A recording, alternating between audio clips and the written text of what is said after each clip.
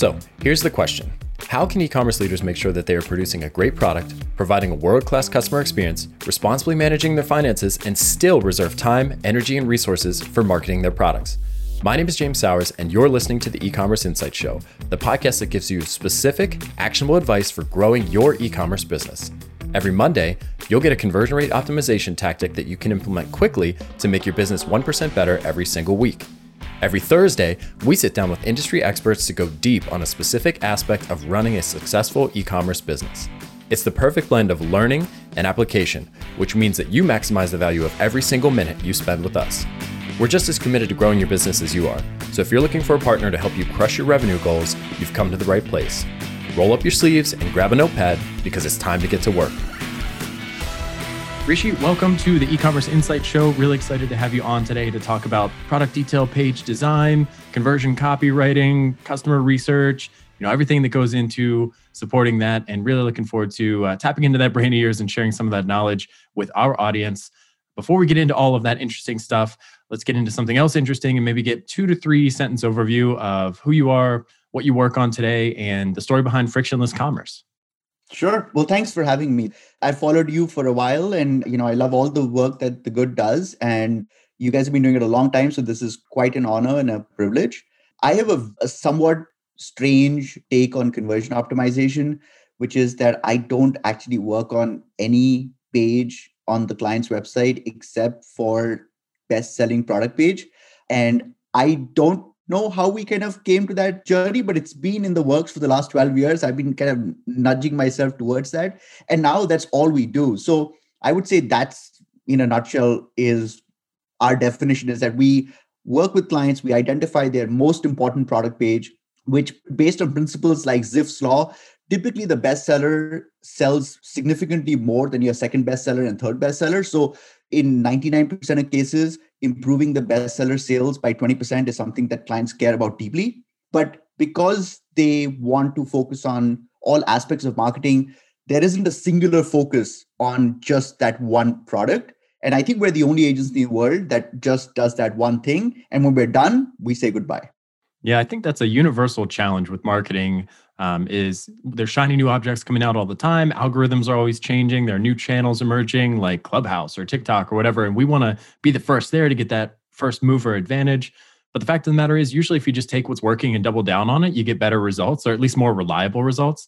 So I think it's super smart of you guys to kind of plant your flag in terms of we're going to help you sell more of your best selling product.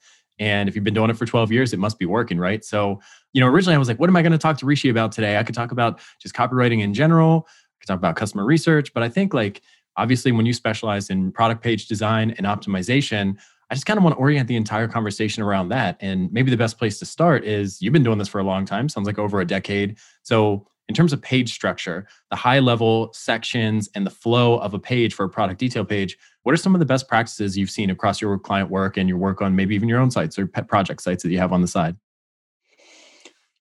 It's a great question. And I've seen so many different designs. I've seen some really innovative layouts. They weren't websites I worked on directly, but I really loved how innovative and template busting they were. One of the things that I find really unfortunate is that, there is this general Amazonification that's happening with how we define product pages to be laid out. So we have the product images on the top left corner. We have the name of the product and the price and the add to cart button, and maybe even the promo around the discounts at the top towards the right-hand side. And then below that, we have essentially the product description, which, unfortunately for a copywriter like me, it's sad to see how over the last 5 years, product descriptions have been cut in half across the board. And then we have social proof. So that is the basic template, which was essentially stolen from what Amazon was doing 20 years ago.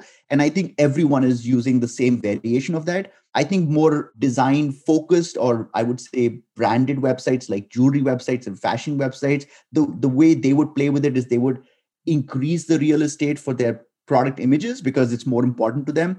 But I would say effectively the template is the same. I have seen a few examples where there's been radical reimagining of the product page where essentially they've broken all convention, but it's been few and far in between.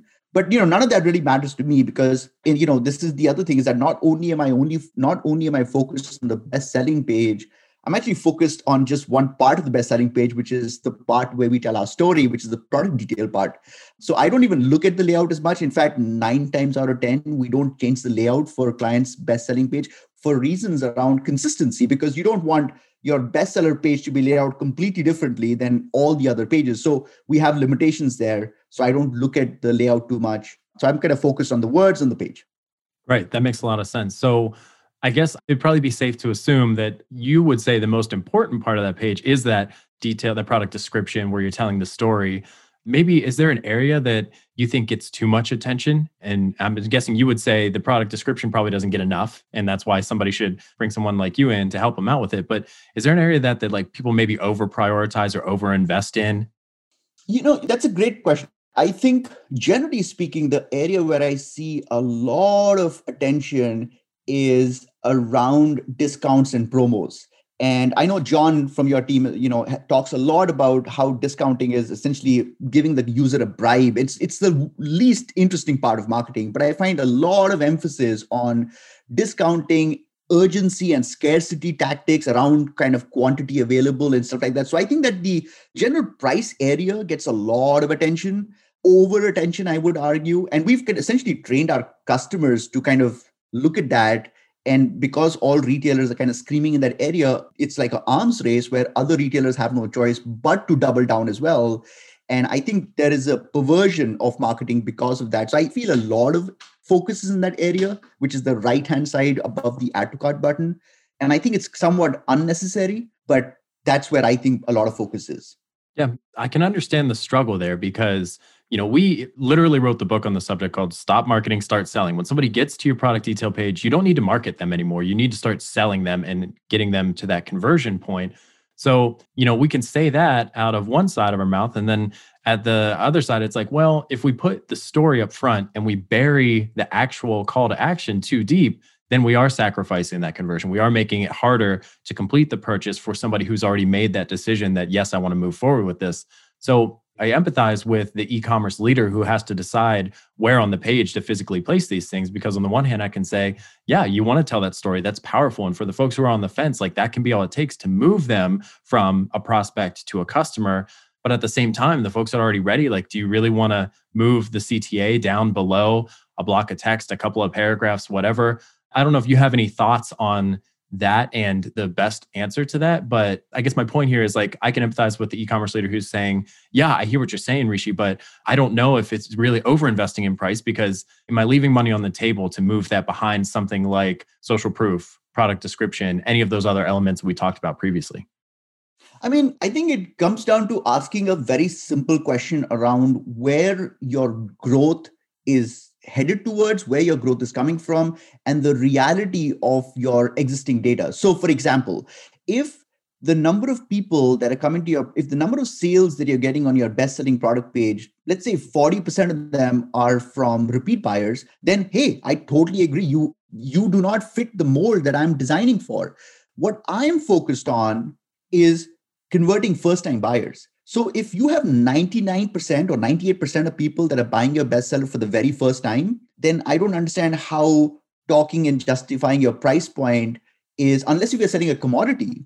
And this is another distinction we make in the clients that we work with. We don't work with clients that are resellers or selling a commodity or selling a fashion item, stuff where the story is really not as relevant, even though, of course, I would argue that story is still relevant for fashion brands, but I don't think it's as relevant as it is for consumer products. So if you're selling a room air purifier, if you're selling a dog wheelchair, if you're selling a pizza baking machine, these are highly technical, highly considered purchases. I can't imagine how you can make that sale or even prime the user towards making a purchase if they aren't sold on your sales page. And the reason why I focus on the product description part is because that is typically where the sales page is. Now, I will say that there might be certain use cases where the retailer already they might have a different funnel, right? So sometimes what retailers do is they'll take people to a landing page, which is not the product page, and they essentially are telling the product story there. And then from there, they're taking them to essentially a watered down product page where it's just a mechanism to complete the transaction. Now, in that scenario, you don't need to repeat the story again because you've already told the story and they wouldn't have click through to the next page if they hadn't bought that story. But that's an architectural kind of consideration. But if you're taking someone from a Google PLA and directly dumping them on your best-selling product page, I don't see how you can expect to get them to click on the add to cart button unless they've overcome the most important step of, am I emotionally convinced that this is the best product that will allow me to make progress in my life? And that happens with the product story. You have to support them through that consideration stage where they're kind of bought in, but they're not ready to buy yet. You have to kind of give them that last little nudge and not necessarily force them into a sale, but help them realize if it's right for them or not. And if somebody gives that visual priority to price and leads with price, that's really the only lever you have to pull. And there's really only one way to pull it, and that's down, right? You're not going to raise the price and generate more sales that way. You're going to reduce the price. And that only hurts you. That cuts into your margin. And when it comes to competitors, if they're also reducing their price, then you get into this race to the bottom. But if you prioritize the product description, for example, there are 100 different ways you can tackle that. You can take an educational approach. You can take a storytelling approach. You can take a benefits or like a desirable outcome, life goal, kind of aspirational approach. There are a bunch of different ways that you can try to move the needle there. I hate that term, but there's a bunch of different ways you can try to drive results. Whereas if you lead with price, that's kind of all you got. And the only thing you can do is reduce it to try to compel that person into a purchase. Yeah. And the other thing is there's a lot of reliance on, we talked about what is the emphasis on, we talked about the price, but there's also a lot of reliance on social proof. And so we're trying to draw attention to the customer reviews. And look, in general, I think this is a good idea, especially if your concern is that people will not notice the product reviews, which, by the way, I kind of argue, I question that thesis now, because people are very used to that. Like I said, the Amazonification of the product page, they know where reviews are. If they care about reviews, they'll find them. But I actually have a principal concern with reviews. Because if you look at the data, we talked about bias, we talked about priming. Imagine if you had 12,000 reviews and it just luck of the draw, the last 3 reviews that you got were 3 stars out of 5. And the last review was actually, this is a really bad product. Can you imagine what impact that has on conversion rates? Because those are the first 3 reviews the user saw out of the top 5 that were on page 1 of the reviews. And this is a real big problem because we can't control for reviews. And so I actually don't like that over-reliance on reviews because it means that I'm relying on luck of the draw. So for me, again, it brings back the focus to, okay, what we can control. We can if I notice as a copywriter that the last 3 reviews were negative, I can actually tweak the product description in a way which kind of diffuses maybe the criticism that was brought up in those reviews. So I can control the product description. I can't control the price. I can't control the discounts. I can't control the product images. I can't control anything except the description. And again, that's why I kind of bring my focus to the thing that we need to really triple down on things that we can control and just stop worrying about things that we can't control. We can't control what our competitors are doing and stop obsessing about what they are doing. Because first of all, just because you look at a competitor and they seem to be going gangbusters, and because there's a lot of mention for them online or whatever it is, does not mean they are a profitable business. I mean, that's just the reality of it. And I've looked at 200 e-commerce website data, and I know that a lot of the assumptions I made based on what I thought they were doing and how well they were doing was different when I looked at the analytics data. So I think it's kind of pointless to obsess about your competitors. And I think you need to really focus on what your product does and how it's different, and just triple down on that and just focus on your story. And I think you can have a big effect on conversion rates by just, controlling the narrative around your product story.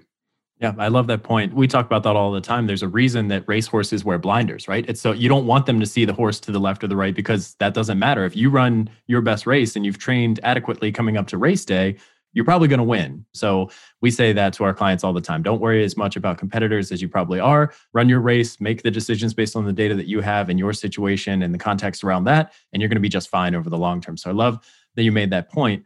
If I had 2 or 3 other consultants on here, somebody that runs a product, a photography studio, and somebody that runs a social proof Shopify plugin, they're going to tell me that those 2 elements are probably the most important on a product detail page. And that's understandable. They bring some bias.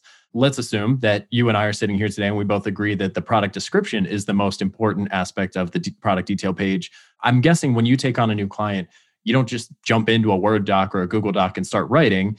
You probably start with some kind of research. So I'm curious, like, you have somebody come in, you do an audit, you say, yeah, there's a lot of room for improvement here. We can make this better. Where do you start in terms of figuring out what the most important messages to communicate through that product description are? Again, and I don't want to overemphasize being unconventional here, but I also have a very controversial view on research.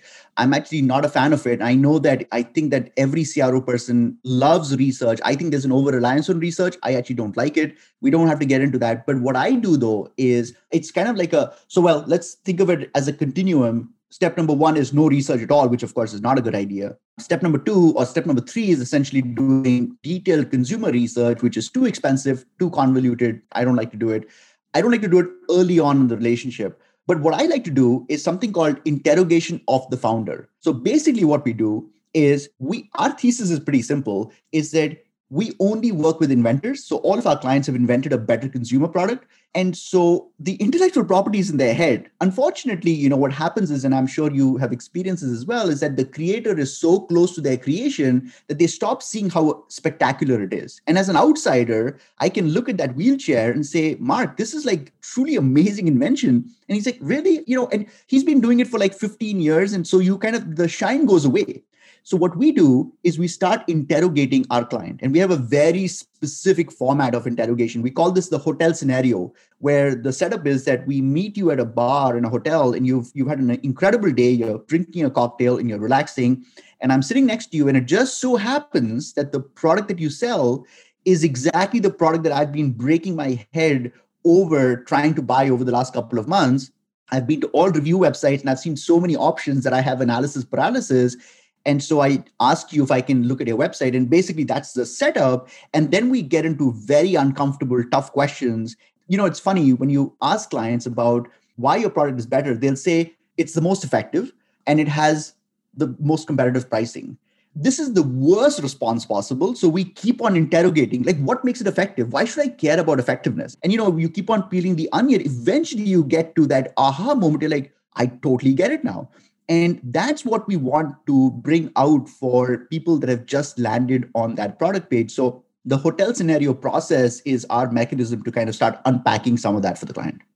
Yeah, that makes a lot of sense. And maybe we'll have to have you back to have a friendly debate with somebody on the research subject, because I know that is kind of a contentious or an antagonistic opinion to the popular culture, which is like sit down, interview 10 customers, ask them a set of questions, and then you'll see the big picture trends and you kind of like design your copy around the rule, not the exception, right? And try to appeal to the vast majority of customers.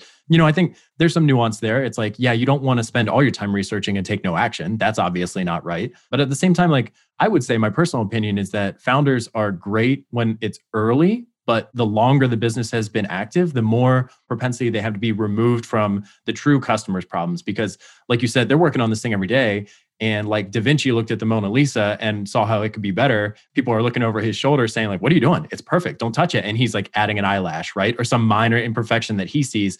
I think that's kind of an example of how founders look at their product. They're looking for how it can be better. And they're not necessarily great anymore at talking about how it is great and how it appeals to the end user. So, but thanks for sharing your approach. I think that's really compelling. So are there a handful of strategies or tactics that you take? Like one of the things I've heard about getting to the real meat of especially benefit statements, right? Like the value of the product is it pays to have a 3-year-old or a 4-year-old running around your house because they ask why, right? Like blue whales are the biggest animal in the world. Why? Well, because they're bigger than anything else. Well, how big are they? They ask all these questions. And what I found in copywriting is you have to ask why or how 5 times before you get to the real thing that the customer cares about. Like in your example, they say the founder will default and say it's the most effective product. Well, why? Why is it effective, right? I don't know, because it helps these dogs get back to the lifestyle that they used to be. Well, how does it do that? Well, it doesn't require a surgery to attach it to the dog. You can install it yourself, whatever. Like you get 3 or 4 layers deep and it's like, okay, it's not the most effective. That's kind of soft, right? Like that's not super compelling. But if you say like, this is something that you can buy today, have in your home in 3 or 4 days and hook up to your dog that same day and get them out to the dog park. Like, whoa, I can go from my dog stuck on the couch in a lot of pain or whatever to back to playing at the dog park or taking a walk again. Like, yes, if I can solve that in a week, that's super compelling, right? So do you have any kind of tips or tricks? I know you probably have 100, but are there any of your favorites that you go to in terms of like, do you start with storytelling? Do you start with a benefits approach? Do you start with technical specifications? Like, what's your default when you approach a product detail page? I have a very specific, actually, structured process for crafting the product story. And the way we start off is we identify there are 2 aspects to a product story. So what you're calling storytelling or product description, we call product stories. There are 2 aspects to it: why we exist and why this product must exist. I want readers to actually take a mental note of these two dimensions because they are fundamental to the entire process. Now, why we exist is essentially the world's best compelling explanation for why the user should give a damn about the fact that you have an online business. And we don't spend enough time talking about this.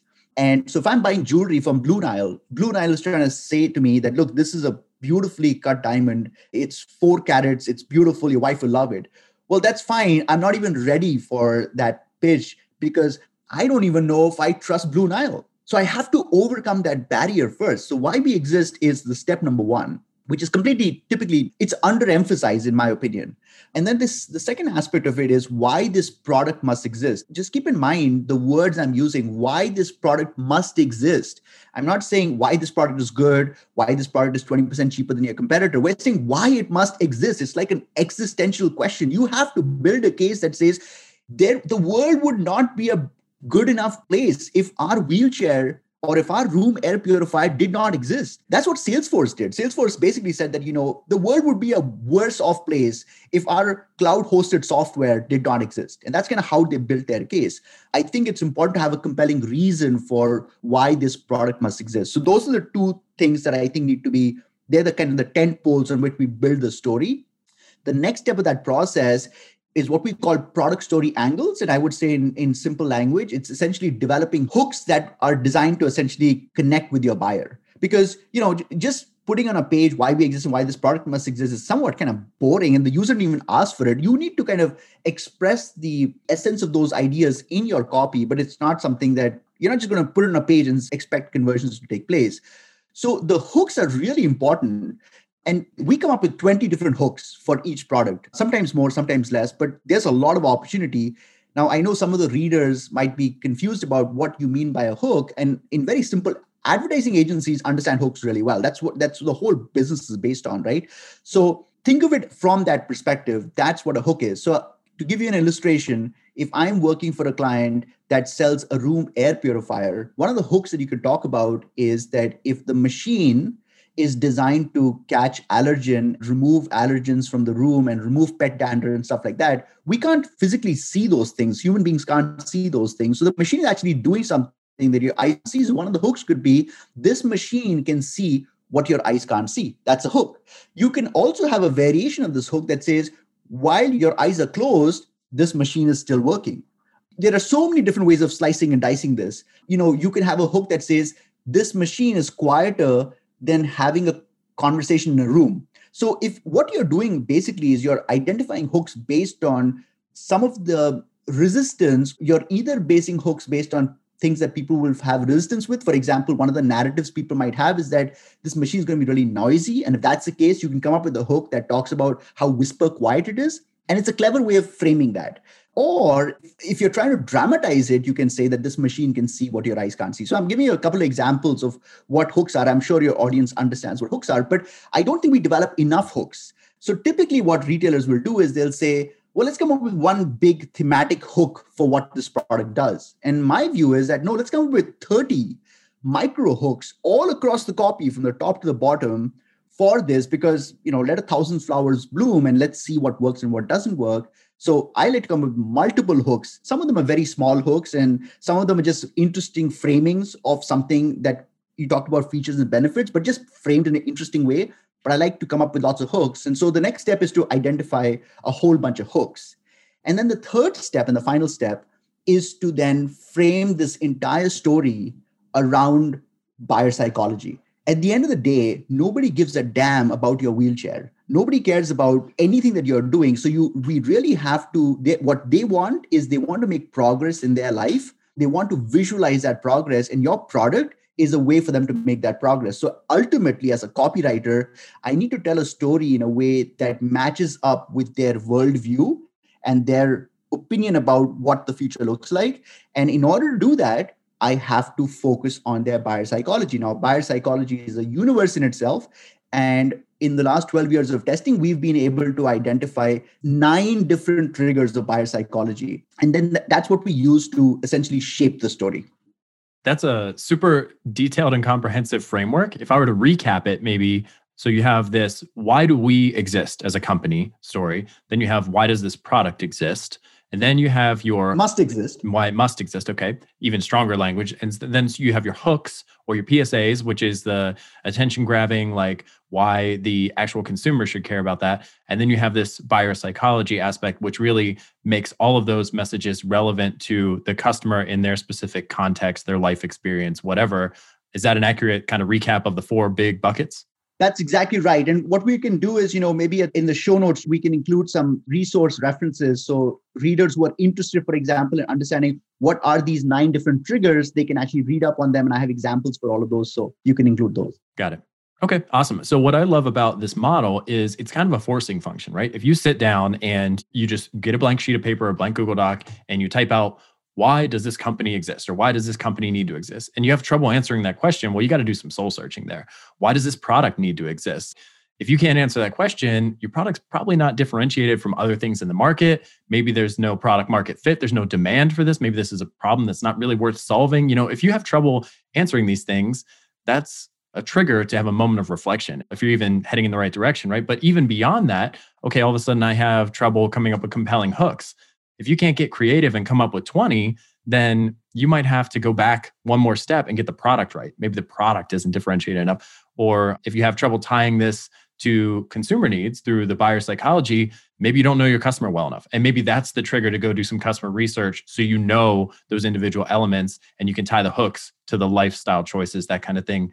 Have you ever considered that your model is the forcing function for the e-commerce founder to kind of clean house and get everything in order and make sure that they're checking all these boxes?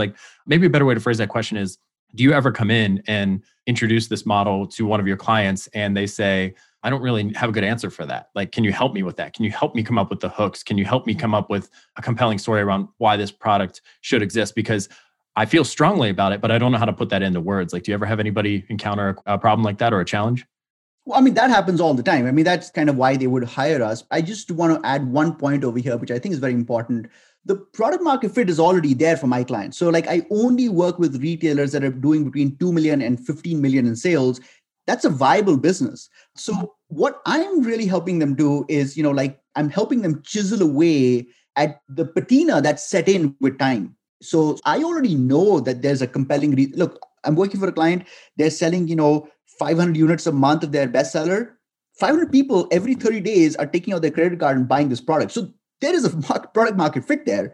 I think what's missing though is we're not emphasizing enough. Maybe we should have had 720 people buy it. And those 220 that didn't buy, that's the group I'm trying to affect. And so my view is that, hey, if we can really zero in on our story, and you bring up a really good point here. And I think this is the other problem that I run into is that, see, what happens is marketers are very good at adding stuff. They're very bad at removing stuff. So let's say you do a customer survey and you identify there are 5 more hooks that you had not even thought about that you figured out by mining the customer reviews or looking at chat logs. You had a young marketer who came in and you're like, oh my God, 5 more hooks.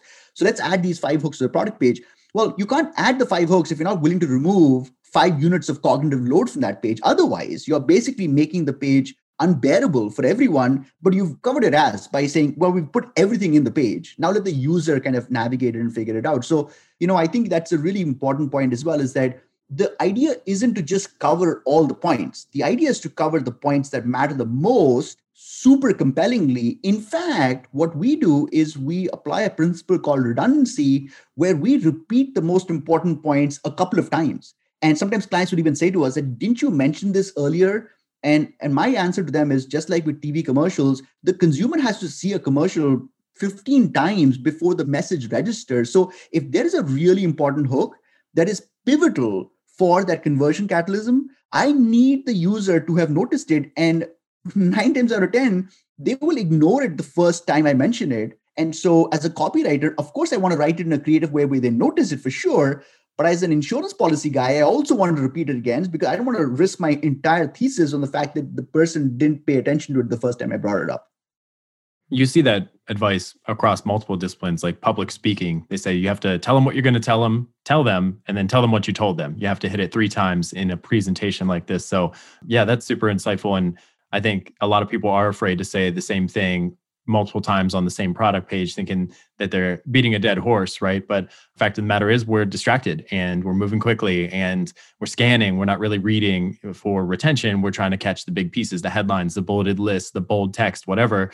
So if you have one thing you want to get across, you need to make it stand out, maybe top, middle, and bottom of the page even to make sure that it hits home. So I want to get into your thoughts around actually testing some of these messages. But before I do that, I want to make sure I ask, so are there any specific industries or product types that are maybe a little bit harder to follow this process for? Like I'm thinking, you said you don't work with commodity products, so I don't know if this would fall into that category. And if it does, feel free to disregard it. But like I've worked with a client in the past that sells coffee, right? And everybody's selling coffee. Like how do you differentiate coffee besides like saying flavor? And I bet the same thing is said of all the different coffees. Like everybody has a unique flavor, right?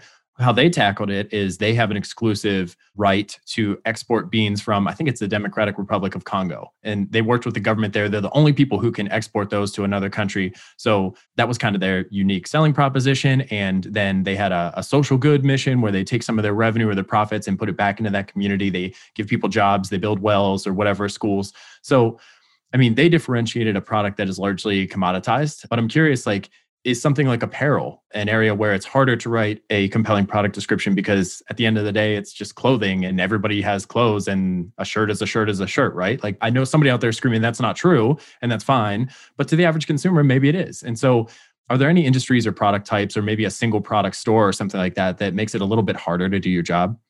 Well, first, that's a great question. First of all, the thing you talked about, the coffee example, the single source coffee example. So that's an example of a product story angle, right? So you've identified an angle that you can now use, and that's what they're doing. What you're calling a USP, we call a product story angle. You bring up another good point. So I actually, would love to work for a coffee brand. I actually think there's a lot more opportunity for storytelling for a product like coffee, which I don't think commodity is the right term for it. Here's where I would draw a distinction. If that coffee brand has 75 different flavors and they have an even distribution of sales, then it doesn't really economically make sense for me to improve your bestseller by 20% 90 days, which is the only thing I do because it's not going to make economic sense for you. So I would say in that respect, it doesn't make sense. That's why I would walk away from retailers that have a long tail distribution of sales because they don't have one big juicy head. And for me, I want to have that one big juicy head. That said, if that specific client had one flavor of coffee that was like 80% of their sales or 60% of the sales or something material for them, I absolutely think, in fact, I would say that there's a huge opportunity to inject a story, even though the consumer, to your point, may not have been looking for a story. But I think stories would be extremely relevant in those cases. But you're right about the fact that, like I said, that's one scenario if it's a long tail distribution. I think there are certain products as well that have disproportionately strong visual aesthetics. So for example, if you're selling a t-shirt and that t-shirt has a print of a superhero, or maybe Baby Yoda, for example, that image is making the sale. I don't really think telling a story around how you thought of adding a Baby Yoda image to the t-shirt or why you chose that screen printing technology versus some other print, I don't know if that's really relevant because it's almost like a black hole. That Baby Yoda image is such a strong black hole. It's kind of pointless for me to add some more gravitational bodies around it because it's not going to make a difference. So I would, of course, in that case, it's such a highly visual product that I would actually move away from that. And I also don't think it's hard for jewelry websites. Again, jewelry websites where there's a long tail distribution, which is typically the case because you're coming up with new designs all the time. And it's really like, flavor of the month. And people come to it. There's a lot of serendipity. People come to the jewelry website, browse around, they find something they like, and they're like, oh, I'm going to buy it.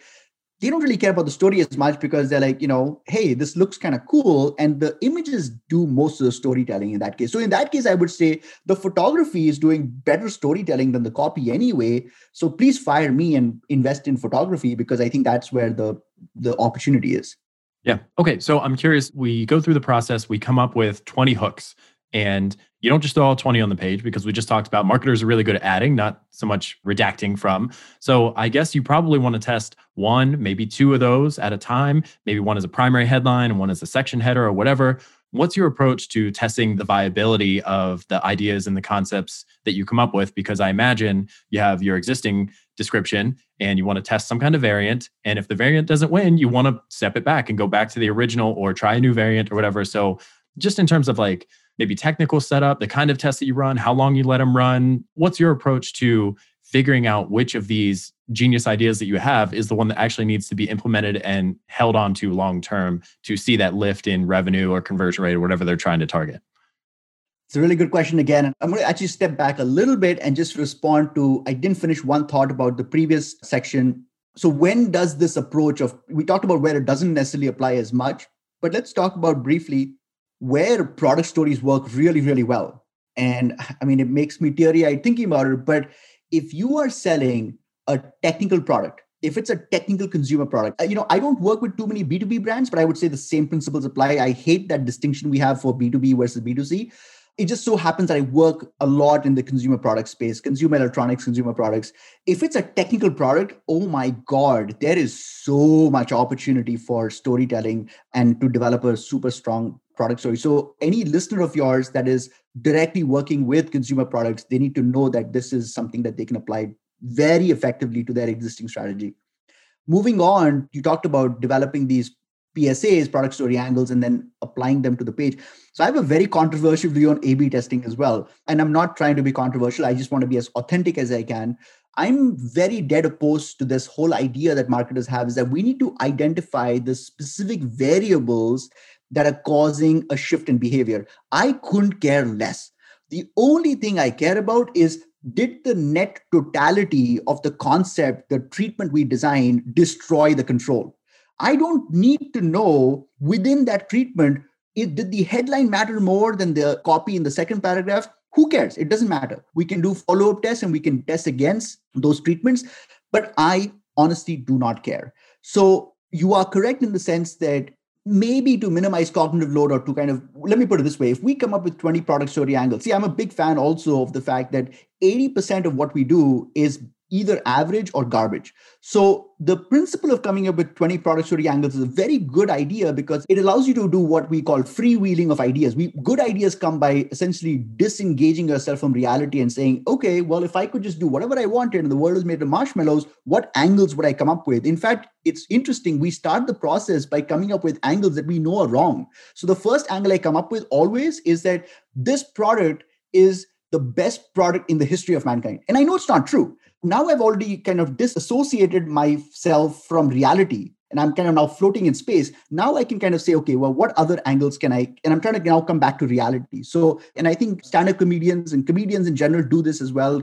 Artists do this as well. They start off by being extremely kind of obtuse and then they work backwards to reality. So we apply that same approach. Now, when we come up with 20 product story angles, when we do the run through for them, we realize that, okay, 12 of these are like really not good. So we get rid of them. We're left with 8. Then we kind of cut 50% of those as well. And we're left with 4 product story angles. But it's possible, I guess, for someone to have 10 extremely good product story angles. And if that's the case, what we would do is we would either put all 10 on the page as a treatment tested against a control, or we would put 5 in one and maybe 5 in another one, and then test both those variations against the control. We don't really have any set rules on how product story angles need to be kind of used. As long as the test result is positive, I don't need to know if PSA 1 made the difference or PSA 7 made the difference. I don't care. And as far as the testing methodology is concerned, so we use Visual Website Optimizer and we don't touch the test. We set it up obviously very accurately, but once we run the test, we don't stop it till we have a statistical winner or until the client says that stop the test, it's not a winner or whatever it is. We're not statisticians, so we rely on that tool to calculate all of this for us. Once the tool says that it's been running for 4 weeks and you have an absolute winner, we say, great, let's implement it. And that's our process. Yeah. Are you doing any kind of testing around heat mapping or anything to measure like depth of scrolling or time on page, anything like that? Because I know the ultimate decision point is, did the conversion rate go up? Are we generating more revenue? Are we converting more prospects into buyers? That's true. Is there any kind of engagement tracking that you guys recommend or that you do to see? Because I imagine because we're working specifically with text and the location on the page tends to be under the fold, it seems to me like it would be interesting to you and to your clients to know how much of that is actually being consumed and where you might be able to trim some of the fat because it's not getting read and get them to the next section, which might be social proof, for example. Yeah, so we do rely on heat maps, not as much as user recordings. They tend to be, there's too much data being collected. One of the other techniques that we use, and this is a very effective mechanism, is that we don't just show the whole product story as one block of text.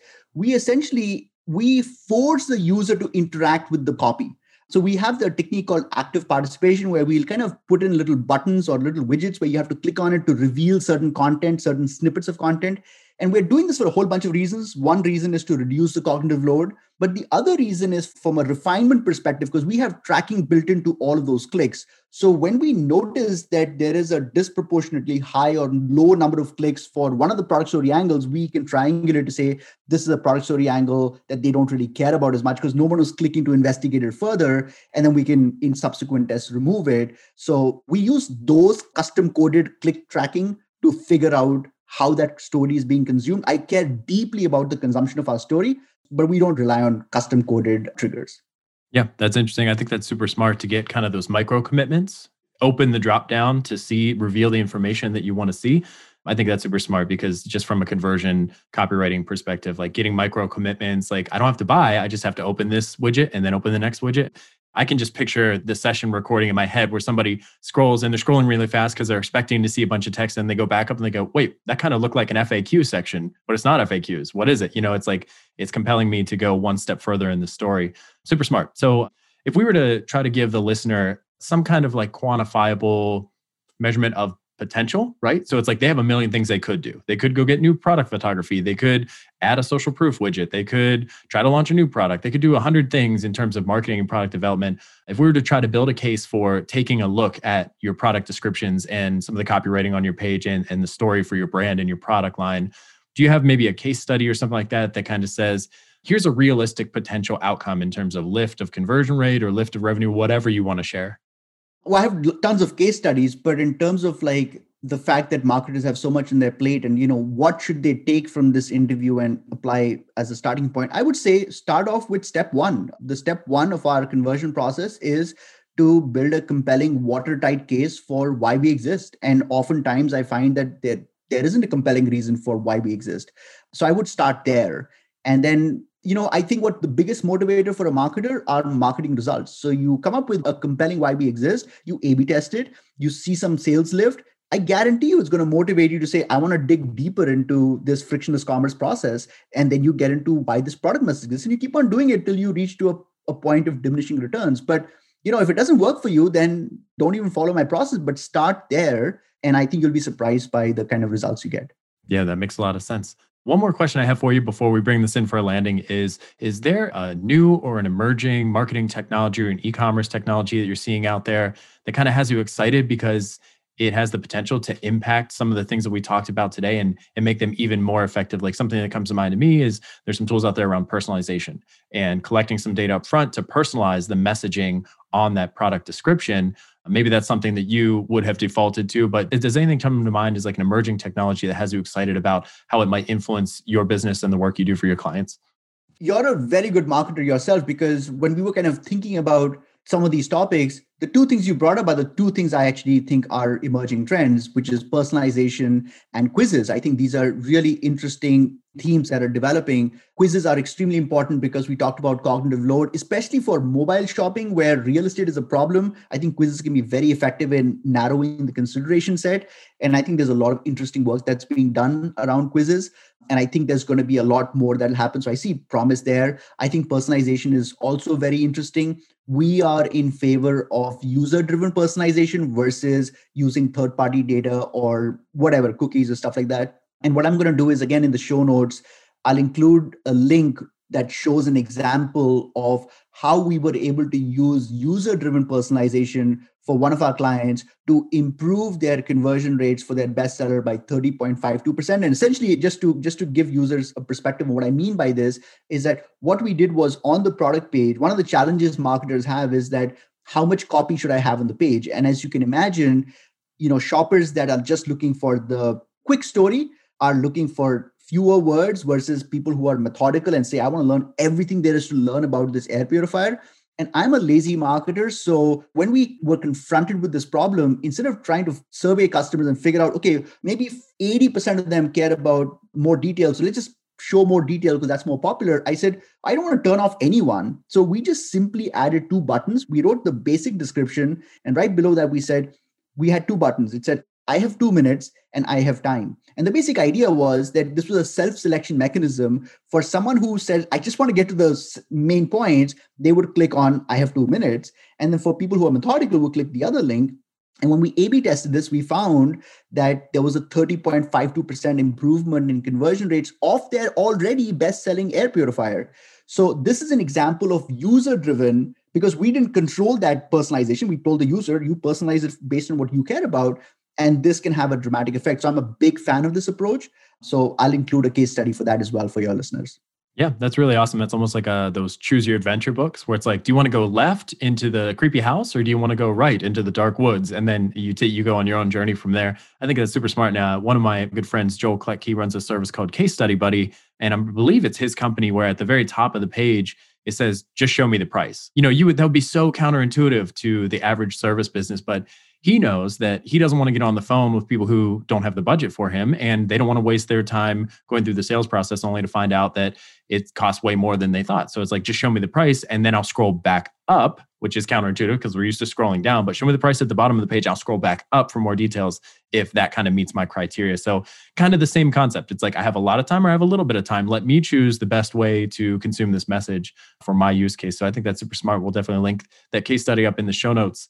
Is there anything else that I maybe didn't cover today that you want to make sure that we talk about in terms of like, I'm thinking about the listener at home who's like, okay, this is all great. I got the framework.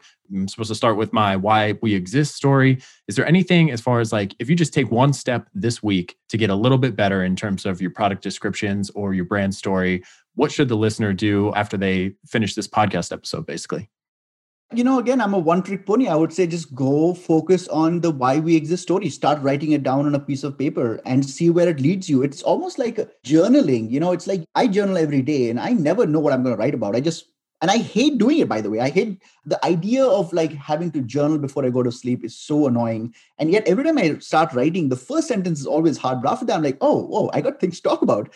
So it's what's going to happen to you. I know that you're listening right now and saying, oh man, I do not want to sit down and try to explain why we exist. And I would just say, fight that resistance. That's your lizard brain talking. Don't do that. Just write it. Don't have to share it with anyone. It's your personal document. And if you're not happy with the outcome, scrap it and just say, forget this. But get started with the process. I do have one question for you though, because I know that you're a very serious marketer and I know you care deeply about these things. And I am hoping that some of these things that we talked about were new to even you. I'm curious because I can't talk to your users, your listeners right now, from your perspective, because you didn't know what I was going to talk about in this detail. Was there anything that kind of stood out to you based on what I discussed? I want to know what you found most interesting. Yeah. So a couple of things there. One, I think that last point we just covered about kind of the choose your adventure approach to product description writing or conversion copywriting. I've heard that conceptually, but usually the way that I see personalization done is through a tool like a quiz on the front end. And it says, would you say you have dry or oily skin? Would you say that you do your routine in the morning or at night? And they ask several questions like that. And then they pump that data into some kind of email marketing software and they attribute it to the email address. So you start to build out this customer profile. And then if you're really savvy, you use a tool like Write Message, which will let you customize the copy on the actual page based on the data that you have in your email service provider and say, all right, this person told us they have oily skin. So I don't know anything about makeup, but like on our foundation or our moisturizer or whatever, we need to make sure that the headline version is number 3, which says, want to fix your oily skin? You know what I mean? Or dry skin or like, so you dynamically swap out those headlines based on the customer data. Your approach, which is, as you said, user driven, was different and felt intuitive to me. I would definitely like to test it against kind of that data-driven versus user-driven, because I think there are probably merits to both. And I'd just be curious to see, obviously our business is very data-driven and we've talked a lot about, most of my questions were, how are you tracking this? Like what kind of tests are you running? So we lean on the numbers a little bit more than you seem to. So I'd be curious to put those two things next to each other and see some of those session recordings and stuff like that.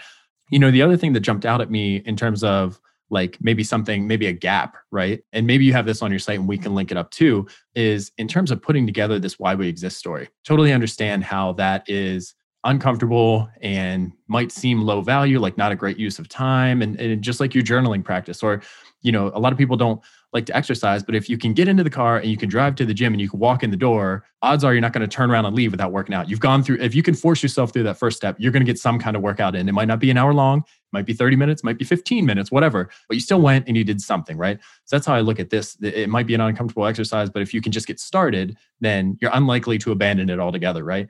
One thing that I think could help there is some kind of a worksheet or a template with questions to ask yourself to spur that production. So why we exist is a question in itself, but like, okay, where did it start? What problem or pain point were you trying to address in the beginning? Did you experience this or did somebody in your family experience this? And that like just gets kind of the words coming out of your brain and down onto the page. Maybe you already have that and we can link it up. But if you don't, that's something that jumped out at me is like, I bet a listener sitting here like, I want to write my story about why we exist, but I don't like looking at that cursor on the blank page. I'd like to see 3 questions that I can just type a response to. And then those kind of start to congeal into a little bit of a story.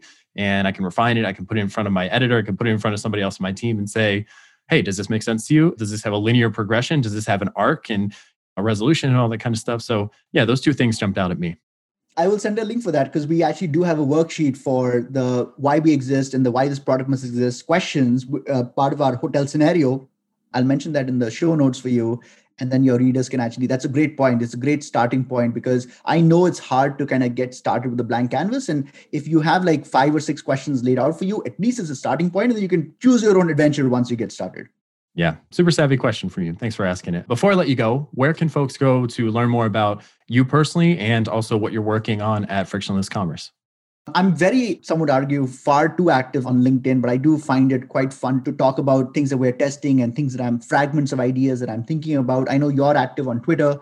So I would say LinkedIn is a great place to see what I'm up to.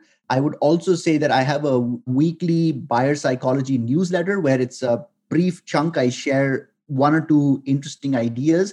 One of the things that I do is I would say I study at least 50 different e-commerce websites every single week as part of my job anyway.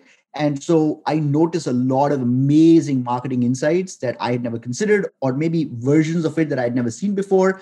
And I just take a screenshot of it and I kind of record all of that. And then in my weekly digest, I discuss some of those ideas. And there's a lot of marketing innovation that's going on. And your listeners, while I'm sure they are, keeping up with what's happening with marketing, there's no one human being who can actually track all of this. And I'm already doing this anyway. I look at those 50 websites every week. And so if you're interested, I have a newsletter. It's frictionless-commerce/join. I'm sure it'll be included in the show notes as well. You can sign up and then you can get those weekly insights as well. So I think those are the 2 best ways of seeing what I'm up to. Let's get that worksheet in the show notes and we'll get that sign up link and you guys will be off and running, adding Rishi to kind of your professional network here online and leveling up your professional skills. So Rishi, again, thanks so much for your time today. Really appreciate the insights that you shared and some of the counterintuitive approaches that you brought to some stuff that may or may not align with the popular culture. But listen, I almost started a podcast on the personal side called Unconventional Wisdom, and it was going to be exactly those kinds of things. Everybody says to zig, here's why you need to zag. And so I love different perspectives when they're brought to the table like that. So thank you for taking time out of your day to share it with us, and we'll hope to have you back again sometime in the future. Thanks for your time. I really enjoyed this. Thank you so much. Hey everybody, this is James again, and before you go, I just wanted to invite you to join one of the coolest things I get to work on as Director of Marketing here at The Good. It's called the E-commerce Insiders List, and it's a private version of this podcast feed that gets you access to tons of additional bonus content like extra interviews, Q&A sessions, website teardowns, and anything else we can dream up. It doesn't cost you anything but your email address, and we promise to always respect your inbox. This is just our way of forming stronger relationships with our listeners and making sure that we produce content that is actually valuable to you and to your business. If you're interested, you can join the rest of the e-commerce insiders by going to thegood.com/podcast and dropping your email into the form at the top of the page. We'll follow up with directions for how to access the private feed, and you'll be off and running. Like I said, this is one of my favorite things that I get the opportunity to work on because it lets me interact directly with e-commerce founders and leaders just like you. If you're interested, I'd love to see your name pop up in my notifications. Until then, keep an eye out for the next episode of the E-commerce Insight Show, and we'll talk to you soon.